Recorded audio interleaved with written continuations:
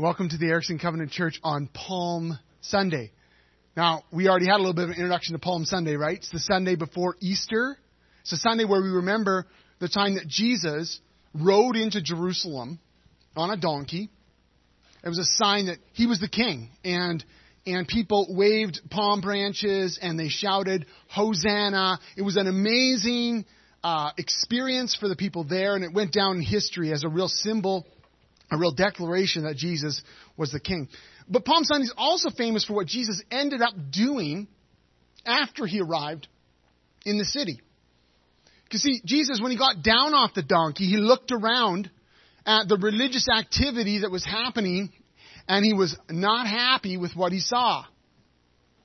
And what he did next was so different from what we often expect from Jesus, or people often think about Jesus, that it leaves us a little shocked. Seeing the abusive practices of the religious establishment, Jesus made a whip and he got busy. Driving out animal sellers, money changers, clearing the courts, flipping tables, shouting orders, just kind of wrecking the whole worship activity. The whole worship service was just ruined by Jesus. Get that image into your head.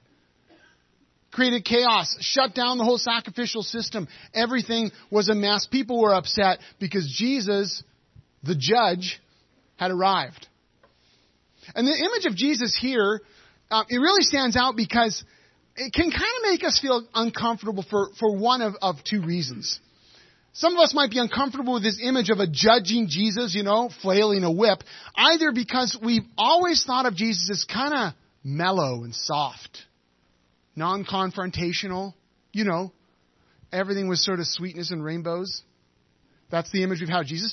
Or we carried an image, maybe from our childhood, maybe we were in a really, really religious family, whatever. We carried an image that God was this judgmental, harsh, exacting figure. And so that when Jesus acts this way, it kind of jars us because it reminds us of that image that we've worked hard to get away from.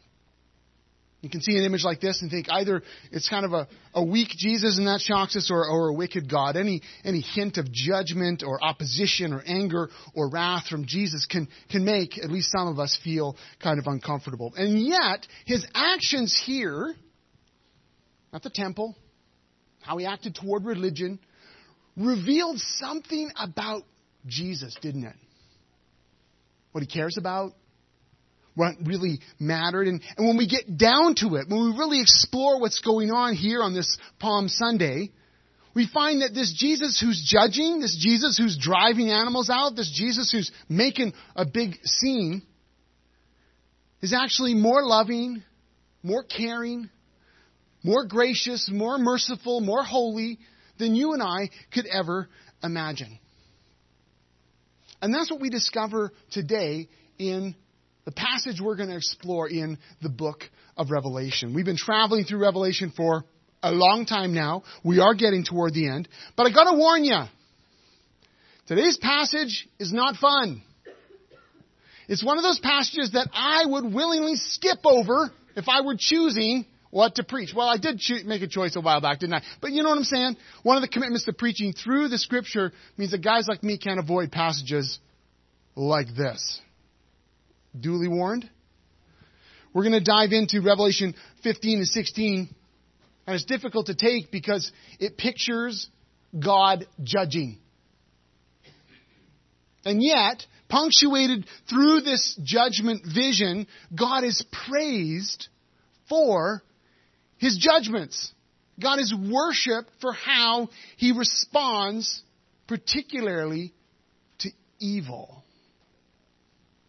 How does that work? Well, that's what we're going to figure out today. How can we praise God for his judgments too?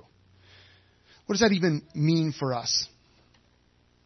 Well, let's hear this vision unfold. It's a long passage. I do respect, I really do. Those of you who are visiting here today for the first time have not been traveling with us. There's been so much development. And I just want to ask, if you hear something this morning, you think, what is that? What did I drop myself into? What did I step in? Going to the Erickson Covenant Church this morning. I'm asking you, please. You've kind of been dropped into a larger story, and there's lots going on, and so I encourage you, if you're into it.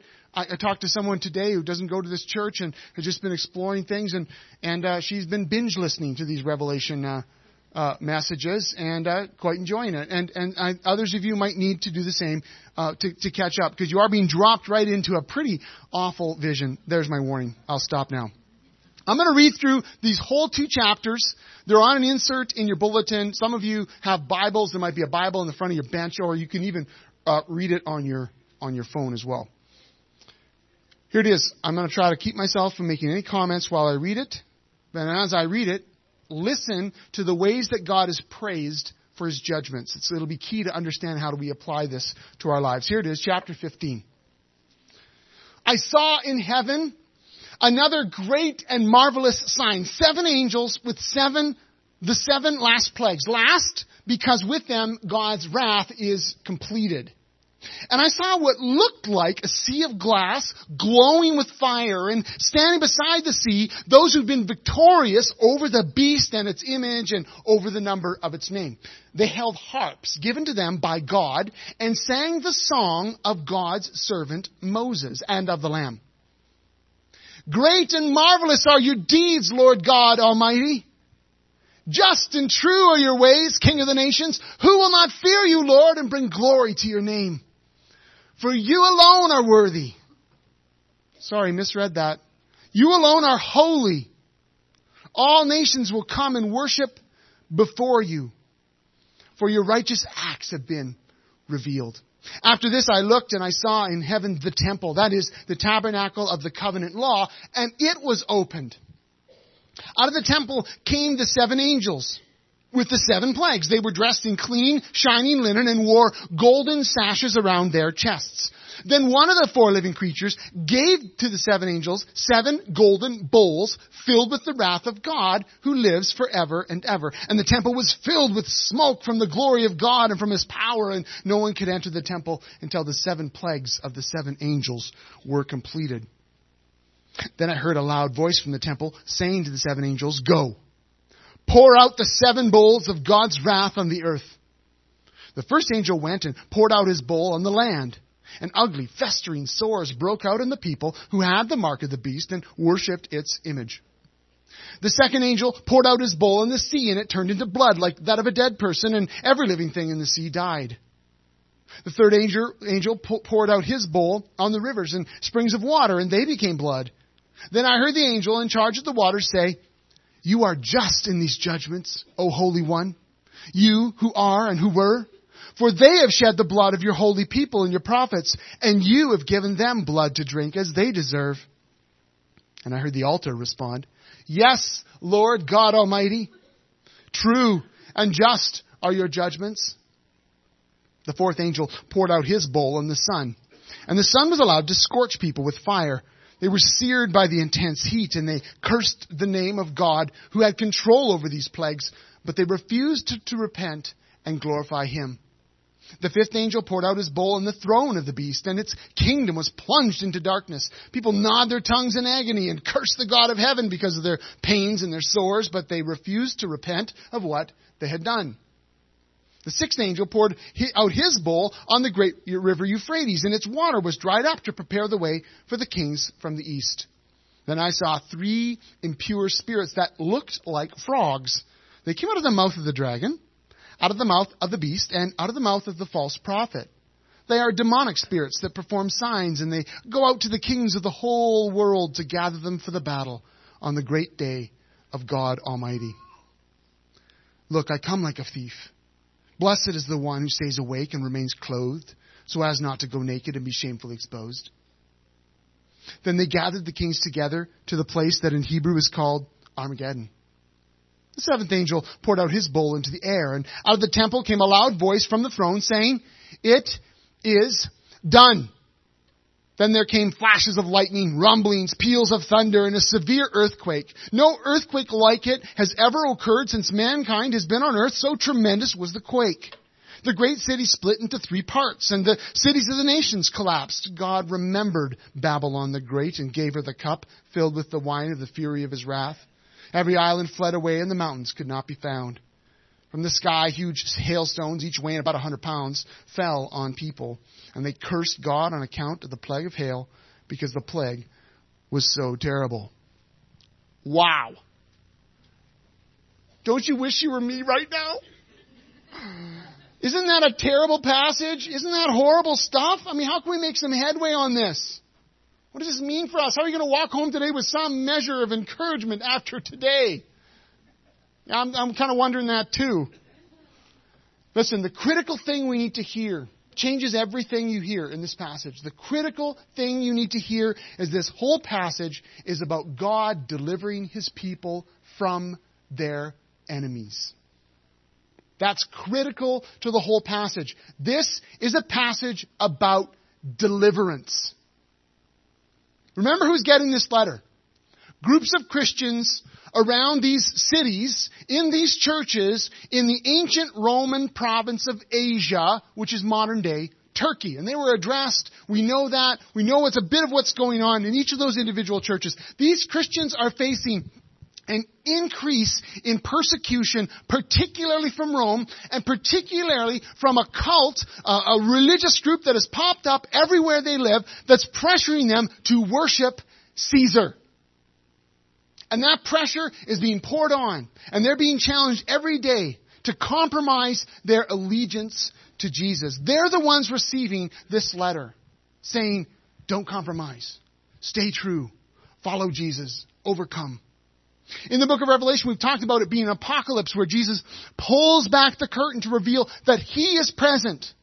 To show them what is really going on. To show them who their true enemy is. To show them that behind all the things that are happening to them, behind the pressure they're getting from maybe in their work group, behind the pressure they're feeling from their families, behind the pressure they're getting from the general society that says we all got to worship Caesar if we want to survive. All the pressure they're experiencing overt or in subtle ways, all of that, behind all of it, stands what is depicted in Revelation, the dragon, the devil himself, who's waging war on God's people. And he's using every thing at his disposal, but particularly these twin beasts that have been mentioned, which is representing the Roman emperor and this worship cult that I just mentioned. And in this vision, what God shows is that He is going to come and judge the enemies of the people of God and bring about their deliverance. And to do that, He uses the ancient story, the biggest story in the Old Testament, the ancient story of how God delivered His people out of Egypt through a series of fantastic plagues. Remember that? Some of you are fairly familiar with the Bible. Some of you are newer to it, but this is a pretty important story. That's why there's a bunch of allusions and references to the Exodus in this story and actually in the larger letter of Revelation. Did you see any of them? Perhaps the most obvious one is the fact that these are the 7 what? Plagues. They're called plagues, and they play out actually in very similar ways to the plagues that God poured out on Egypt when they were oppressing the Israelites and refusing to let them go. Sores, water into blood, sun gone crazy, darkness, agony, even frogs. And you can read more about that if you're interested, if this is news to you. You can read more about that in the first quarter of the book of Exodus. It's the second book in the Bible. It's a great story, and it's one of the greatest Old Testament stories, and kind of sits in the background of so much that happens after that.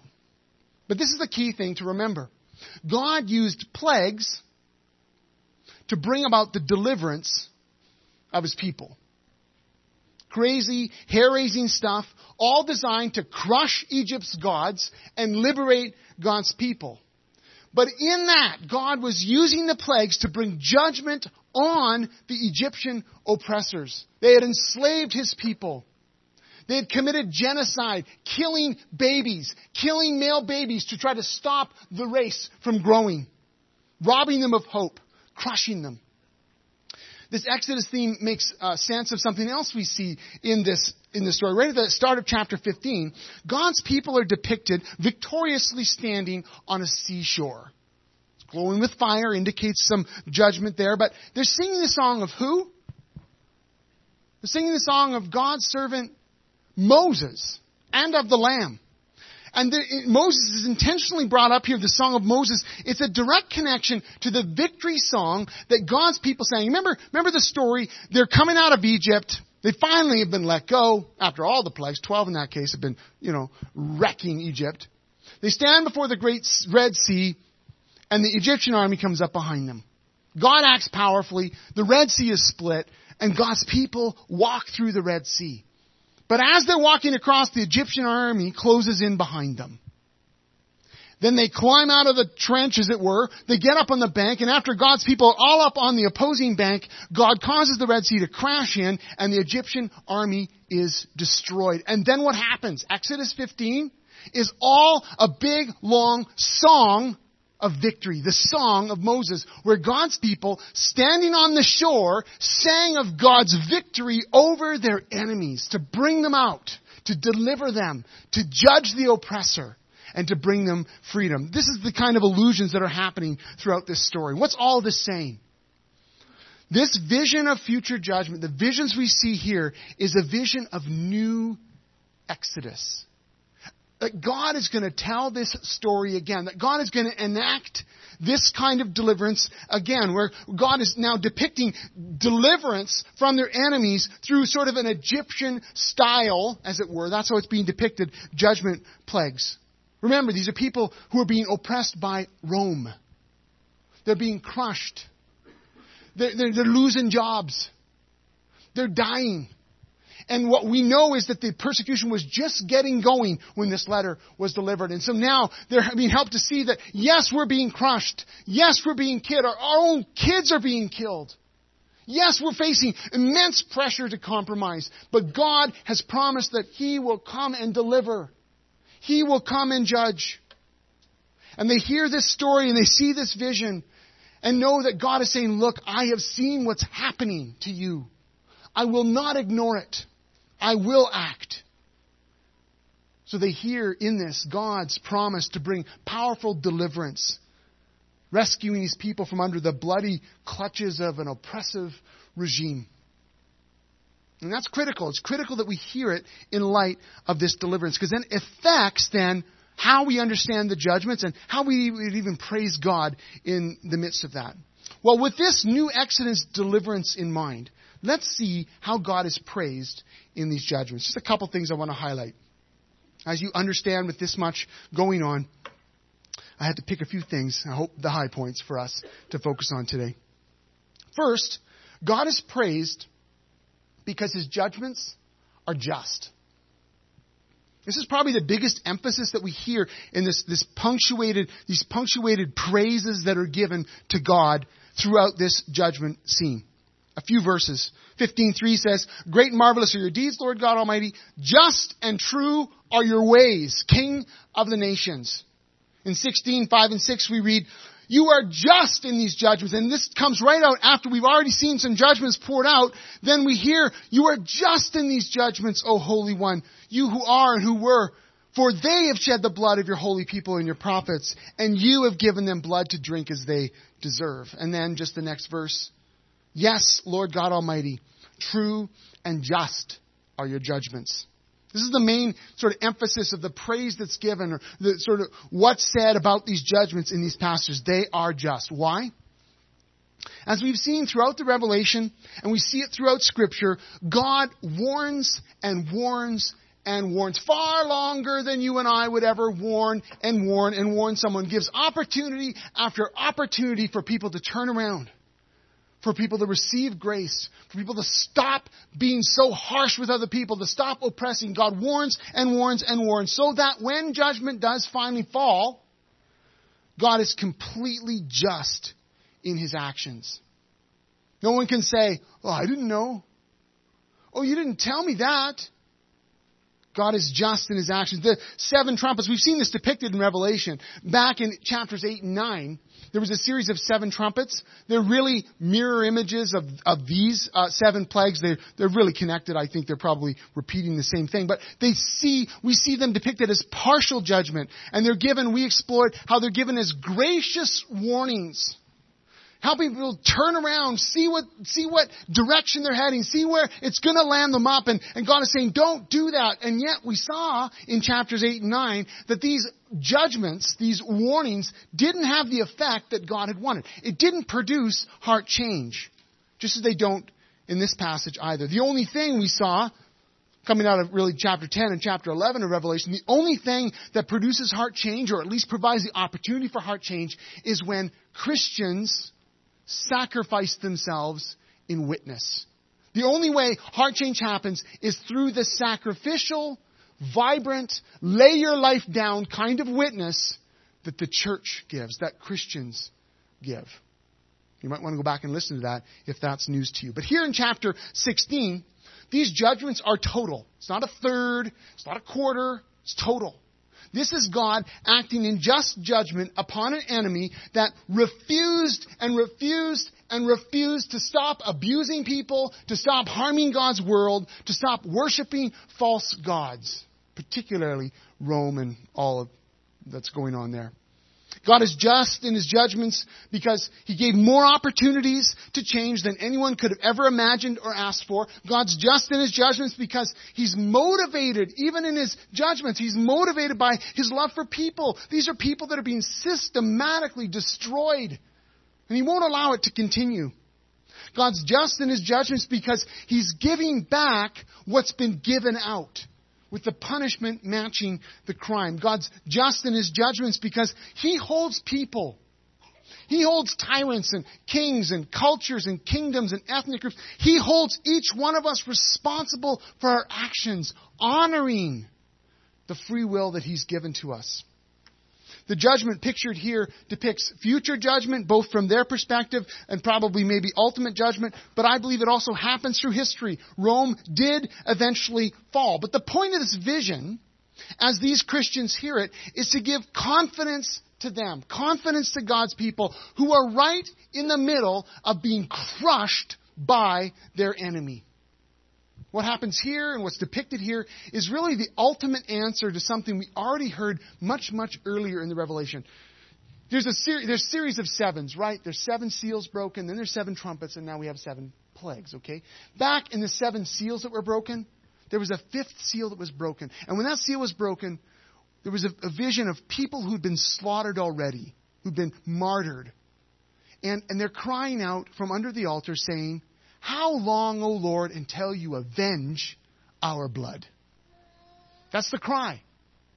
This is the answer, the ultimate answer that's given to that prayer. God is saying, I'm answering that prayer right now. Well, what does that mean for suffering Christians? What does that mean for us? It means this. As we consider God's judgment, whether it works out through history, whether it's in the future, we can be sure of this. It will come. And it will be just. People might be suffering now. You might be suffering now. We might not be sure of the whole story. We might not understand what's going on. We might feel that there's times where God is ignoring our plight, or God is not seeing what's going on in the world, or there's things going on. We wonder, does God even realize? There might be times where we feel on the opposite side of that. We feel like, how could God be so harsh? Like, what's going on? Doesn't He realize? But what we realize when we see this vision, when we know the heart of God, we see that when it does come, when God does finally judge, it will be because it really is finally time. That He has extended mercy. He has extended opportunity. He's given grace over and over and over again. He's sent warnings. He's sent witness. He's sent His people. He's sent His church, so that when judgment falls, He is perfectly and completely just in His judgments. So God is praised for that. He's praised for the fact that He is just in His judgments. There's no question of His justice. Well, what else is He praised for? He's praised for being holy. Did you hear that? 15:4. Who will not fear you, Lord, and bring glory to your name? For you alone are holy. And then in 16:5, you are just in these judgments, Lord. You are just in these judgments, O Holy One, you who are and who were. Now, it's very easy for us. When we think of God bringing judgment, I mean, that just conjures up so many things in our lives, in our culture, in our minds, in our hearts. I get it. But it's so easy for us to suddenly begin to evaluate God's actions, evaluate His ways and His decisions from our perspective. From our very limited, very flawed perspective. We might begin to think, you know what, I think I have a better understanding of what's going on here than God does. I think I'm more equipped to evaluate what others are doing, good or bad. We might even be bold enough to pass judgment on what God does. Sometimes we think God waits way too long. I've heard some of you think, you got to be kidding me, God. Crush that sucker. Right? Why are you giving him a second chance? Or her? Or that people? I don't want them to continue. Take them out, God. Others, we might think, oh, come on. That's too harsh. He was a nice guy most of the time, or whatever. But at the very foundation of God's nature is the fact that He is holy. Holy means that God is set apart. He's different than us. He's wholly other. He's immensely bigger. He's infinitely wiser. He's far more loving, far more caring, more honest, more true, more gracious, more merciful, that He operates at an eternal perspective that reaches to the infinite past and into the infinite future, that God is holy. And we recognize His holiness, and that recognition of God's holiness, that He is something so far superior and greater and other than us, is foundational actually to our relationship with Him. You know, it was way back in the garden that humans decided that they were equipped enough. They were wise enough. They were smart enough. They were God enough to evaluate and judge God's actions. To decide for themselves. They were wrong, and we've been living out the ramifications of their pride and their mistrust ever since. Coming to God in humility means that we recognize that He is God, and we are not. And it's kind of the foundation. That's why when we talk about coming to follow Jesus, kind of that first step in as we come to follow Jesus, saying, okay, Jesus, you can lead my life. I'm not going to be the boss anymore. I'm going to stop trying to lead my direction. I'm going to go your direction. And that action of saying, I'm going to stop walking my direction, I'm going to go your direction, that's what the Bible calls repentance, where we turn around and we follow after Jesus because we say, Jesus, you are going to lead my life. You are the Lord. You are the Master. I submit my life to you. We recognize that God is holy, and we created in the image of God, but we're human. That His ways are higher than our ways. That His love is stronger than our love. That His patience is certainly more long-suffering than our patience. That His grace is greater than our grace. Every single time. That's what we recognize when we see the holiness of God. That there's just nothing about Him that comes close to, how puny or little we are. He's so much better and greater and amazing. That's recognizing His holiness. And so we praise Him for it.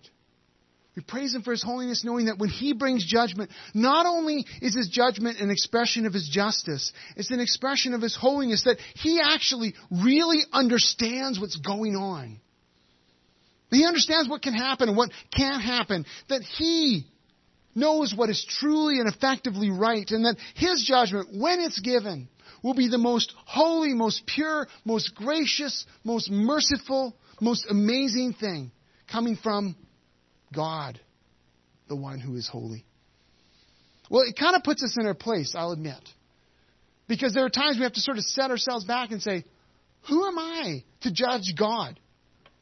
Who am I to question His character?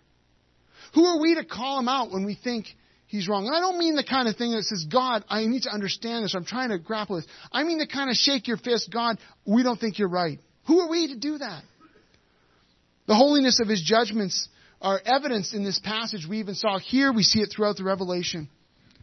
Remember back in the story of Exodus, as God poured out His judgments on Egypt, Pharaoh, the king of Egypt, hardened his heart. And he wouldn't let these change him. He refused to bow, refused to change the way he was destroying people, refused to go along with what God wanted. He could have, but he didn't.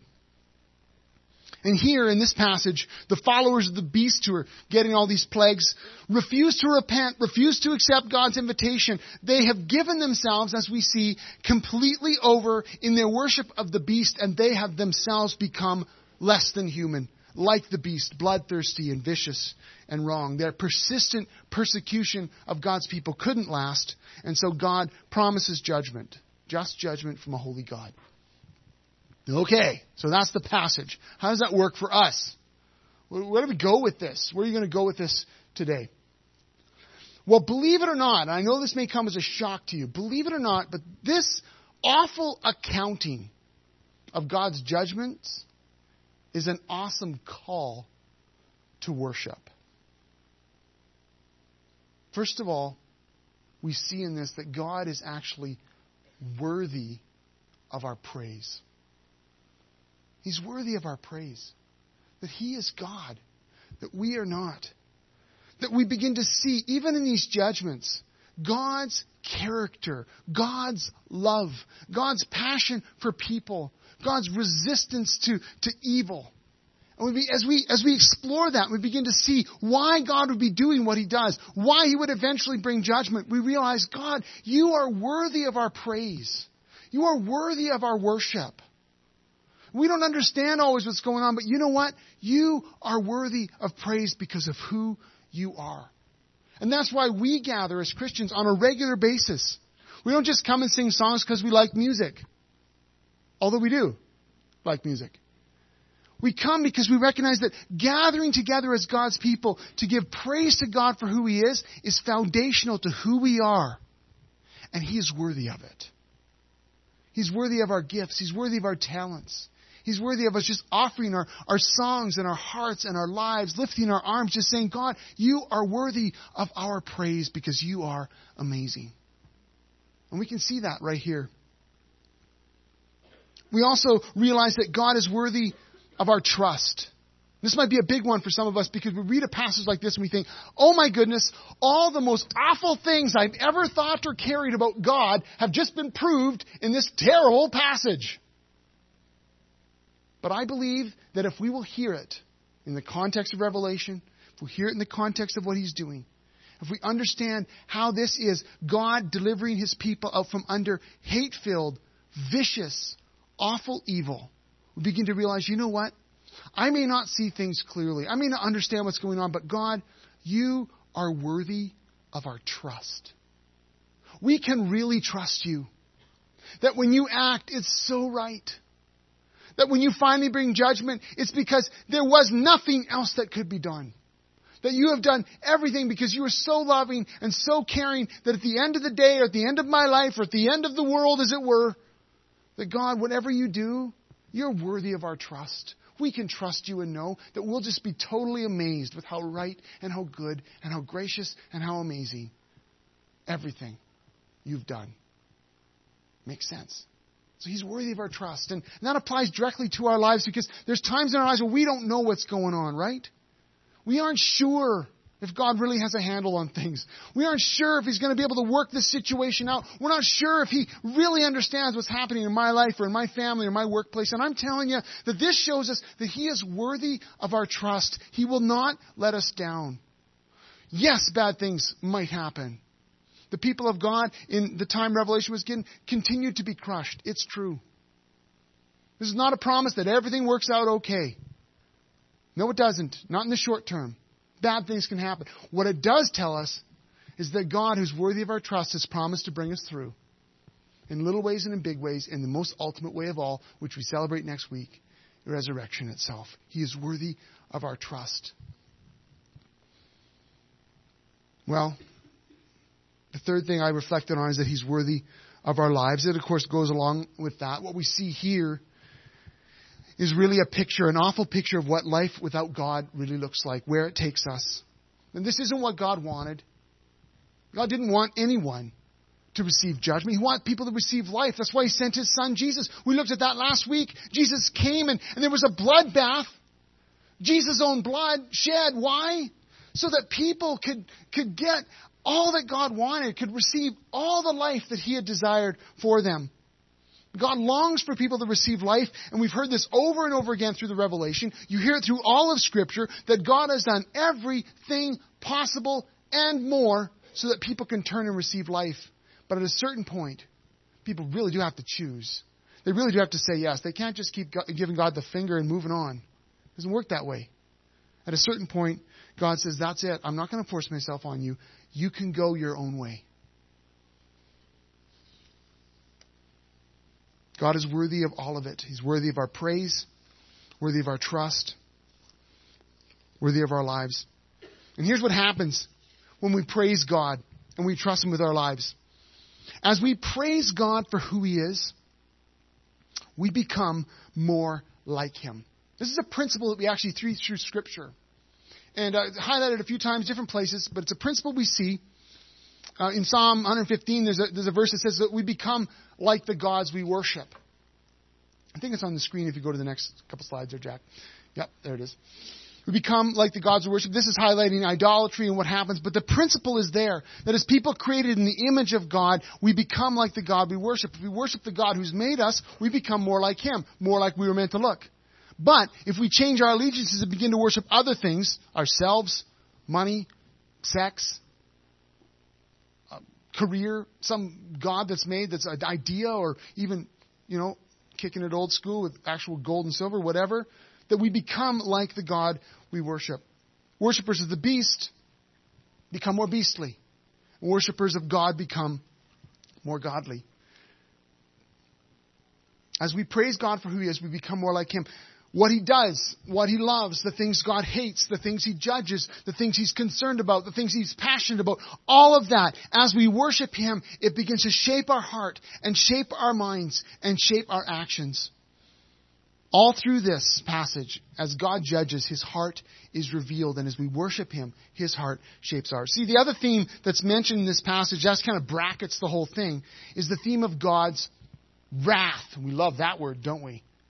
But as we've talked about before, we don't like the word wrath because when we think of wrath, we think of some guy in the middle of a road rage, right? Freaking out on the side of the highway, smashing windows, yelling, screaming, wondering what in the world has happened. That's what we think of when we think of the word wrath. But that's not God's wrath at all. God's wrath, consistent through Scripture, represents God's total opposition to evil. That's God's wrath.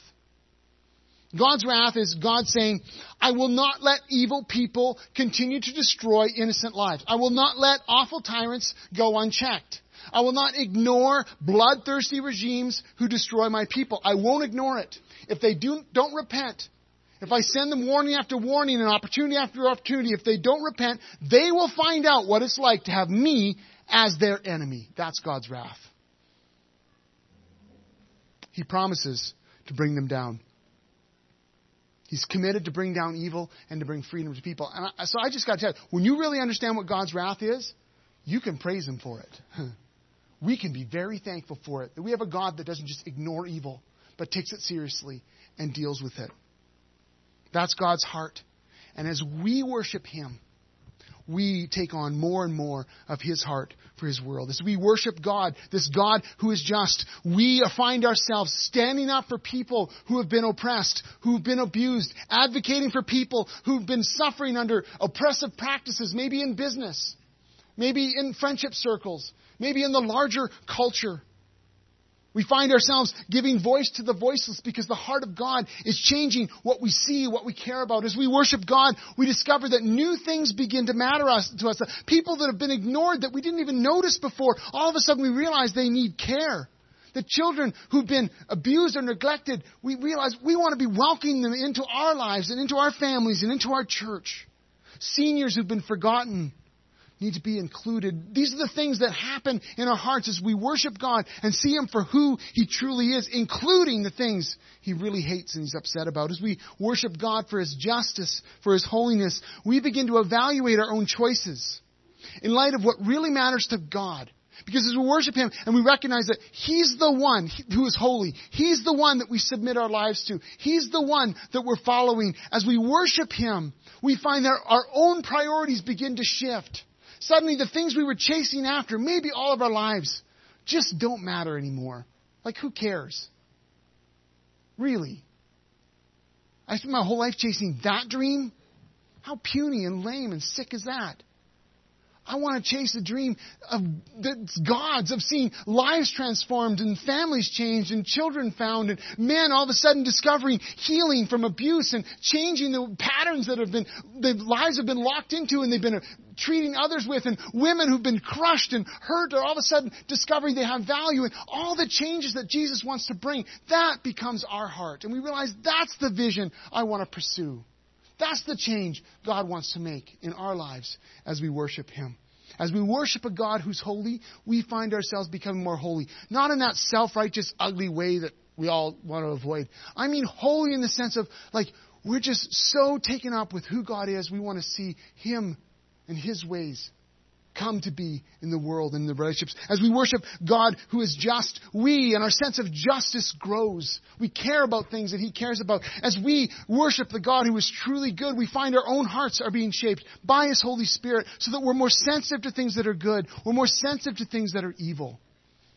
As we worship the God who made us in His image, we become more like Him. More like who He has created us to be. Well,